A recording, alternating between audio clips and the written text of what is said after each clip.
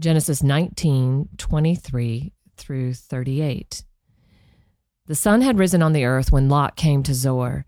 Then the Lord rained on Sodom and Gomorrah sulfur and fire from the Lord out of heaven, and he overthrew those cities and all the valley and all the inhabitants of the cities and what grew on the ground. But Lot's wife behind him looked back, and she became a pillar of salt. And Abraham went early in the morning to the place where he had stood before the Lord, and he looked down toward Sodom and Gomorrah and toward all the land of the valley, and he looked, and behold, the smoke of the land went up like the smoke of a furnace.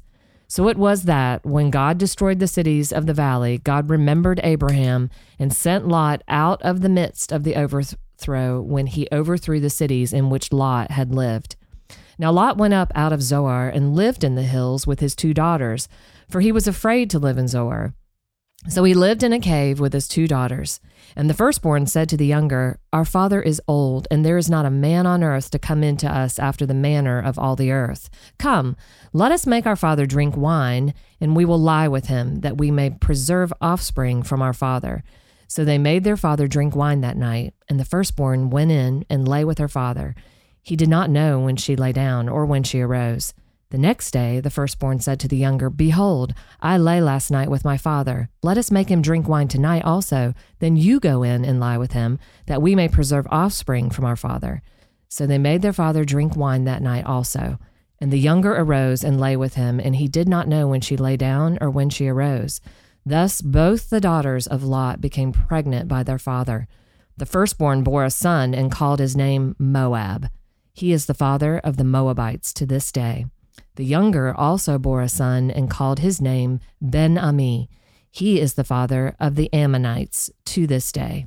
The word of the Lord. Thanks be to God. Okay, some interesting history here. Oh, yeah. Where did the Moabites and the Ammonites come from? Of course, those people are still out there. These are the people of Jordan. Really, that would be who lives in Jordan, the Moabites and the Ammonites. And so this is a strange history. Yes, it is. They're it's like, coming from Lot, and of course, why is Lot sleeping with his daughters? Well, because his wife is now a pillar of salt. So again, this is kind of this strange reality here that we're reading about. We don't exactly know what the fire and sulfur that came down from the Lord is. This could have been some sort of like supernatural thing. Mm-hmm. It also could have been a volcano. I mean, that's kind of the most like natural explanation of this, which I would think that like that actually is kind of exactly what you would, this is how you would describe a volcano. And even with Lot's wife, I mean, I'm wondering if like the ash of the volcano kind of covered her, or if this was some sort of supernatural thing. I'm not trying to explain this away naturally. Right. I'm okay with, if God wanted to use natural means or supernatural means, like, what is being told here? How is this being described later? But what we see ultimately is that, yes, God's destruction does come on Sodom and Gomorrah. Lot is spared. His wife, because she looked back, was not spared.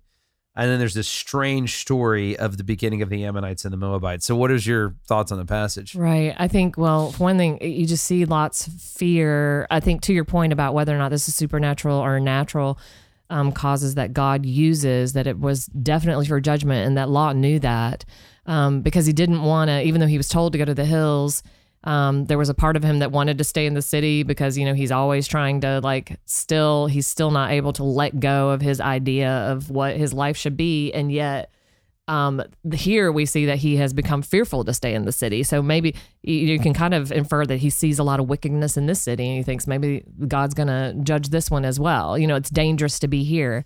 Because it is dangerous to be outside of the promise of God. I mean, what the thing that's so sad to me here, and it's, one thing I guess that's interesting is to see Abraham coming out, and he's looking out over this whole thing and seeing this destruction, something like he's never seen before.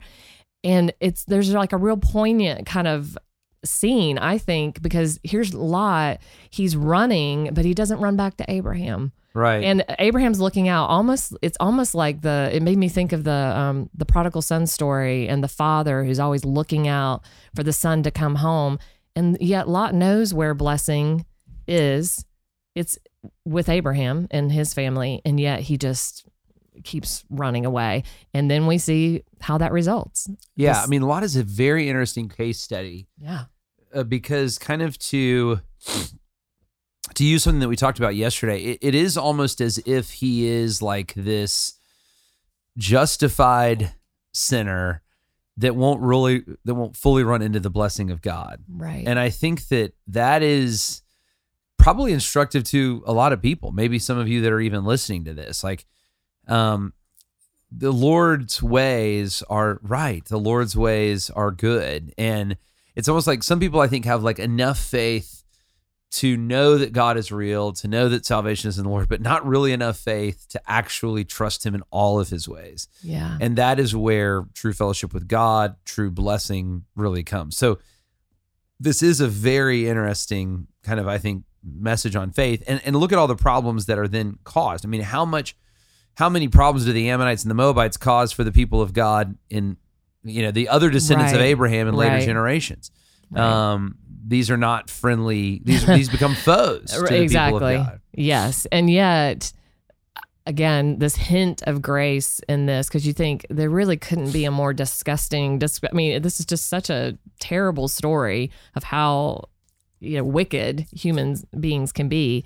And yet we know from future stories that God brings, for instance, the Moabitess Ruth into his family, and she is in the line of Christ, right? Yeah. And the grandmother of David, and all these really amazing things that God's plans are still not thwarted, that he still will redeem, great sinners, and these enemies of God. But yeah, there's no doubt that his wrath is real.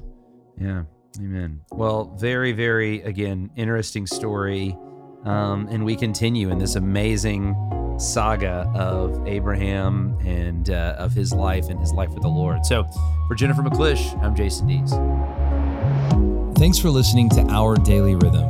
I'm Jason Dees, one of the pastors of Christ Covenant, and Our Daily Rhythm is a ministry of our church designed to help you more faithfully and effectively meditate on God's Word.